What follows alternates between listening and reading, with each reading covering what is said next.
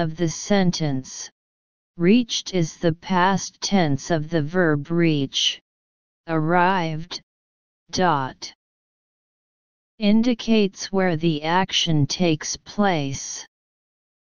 Therefore, change when in the fifth sentence to where. 6. It can be seen from the above that the author's grandfather, or grandfather, has arrived at his location. And looking for, does not conform to the meaning of the text. Combined with look at, seeing, we can know that the meaning of the sentence is that he looked at me and asked.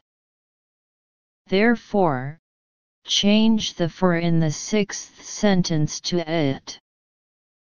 7. Here is the author's grandfather asking the author a question, so it should be said, "Have you noticed the beautiful flowers along the way?"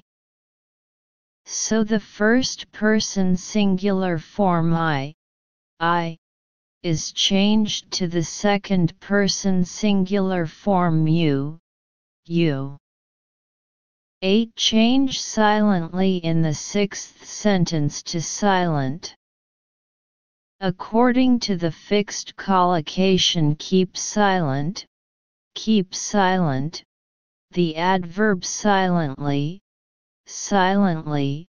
is changed to the adjective silent, silently. Therefore, change the I in the sixth sentence to you. 9. According to not, but. Not, but, it can be seen that the meaning of the sentence means dear, you are not running a race, but traveling. Therefore, change the N in the seventh sentence to but. 10. Examine the general past tense, so remove had. 5. Sample written expression.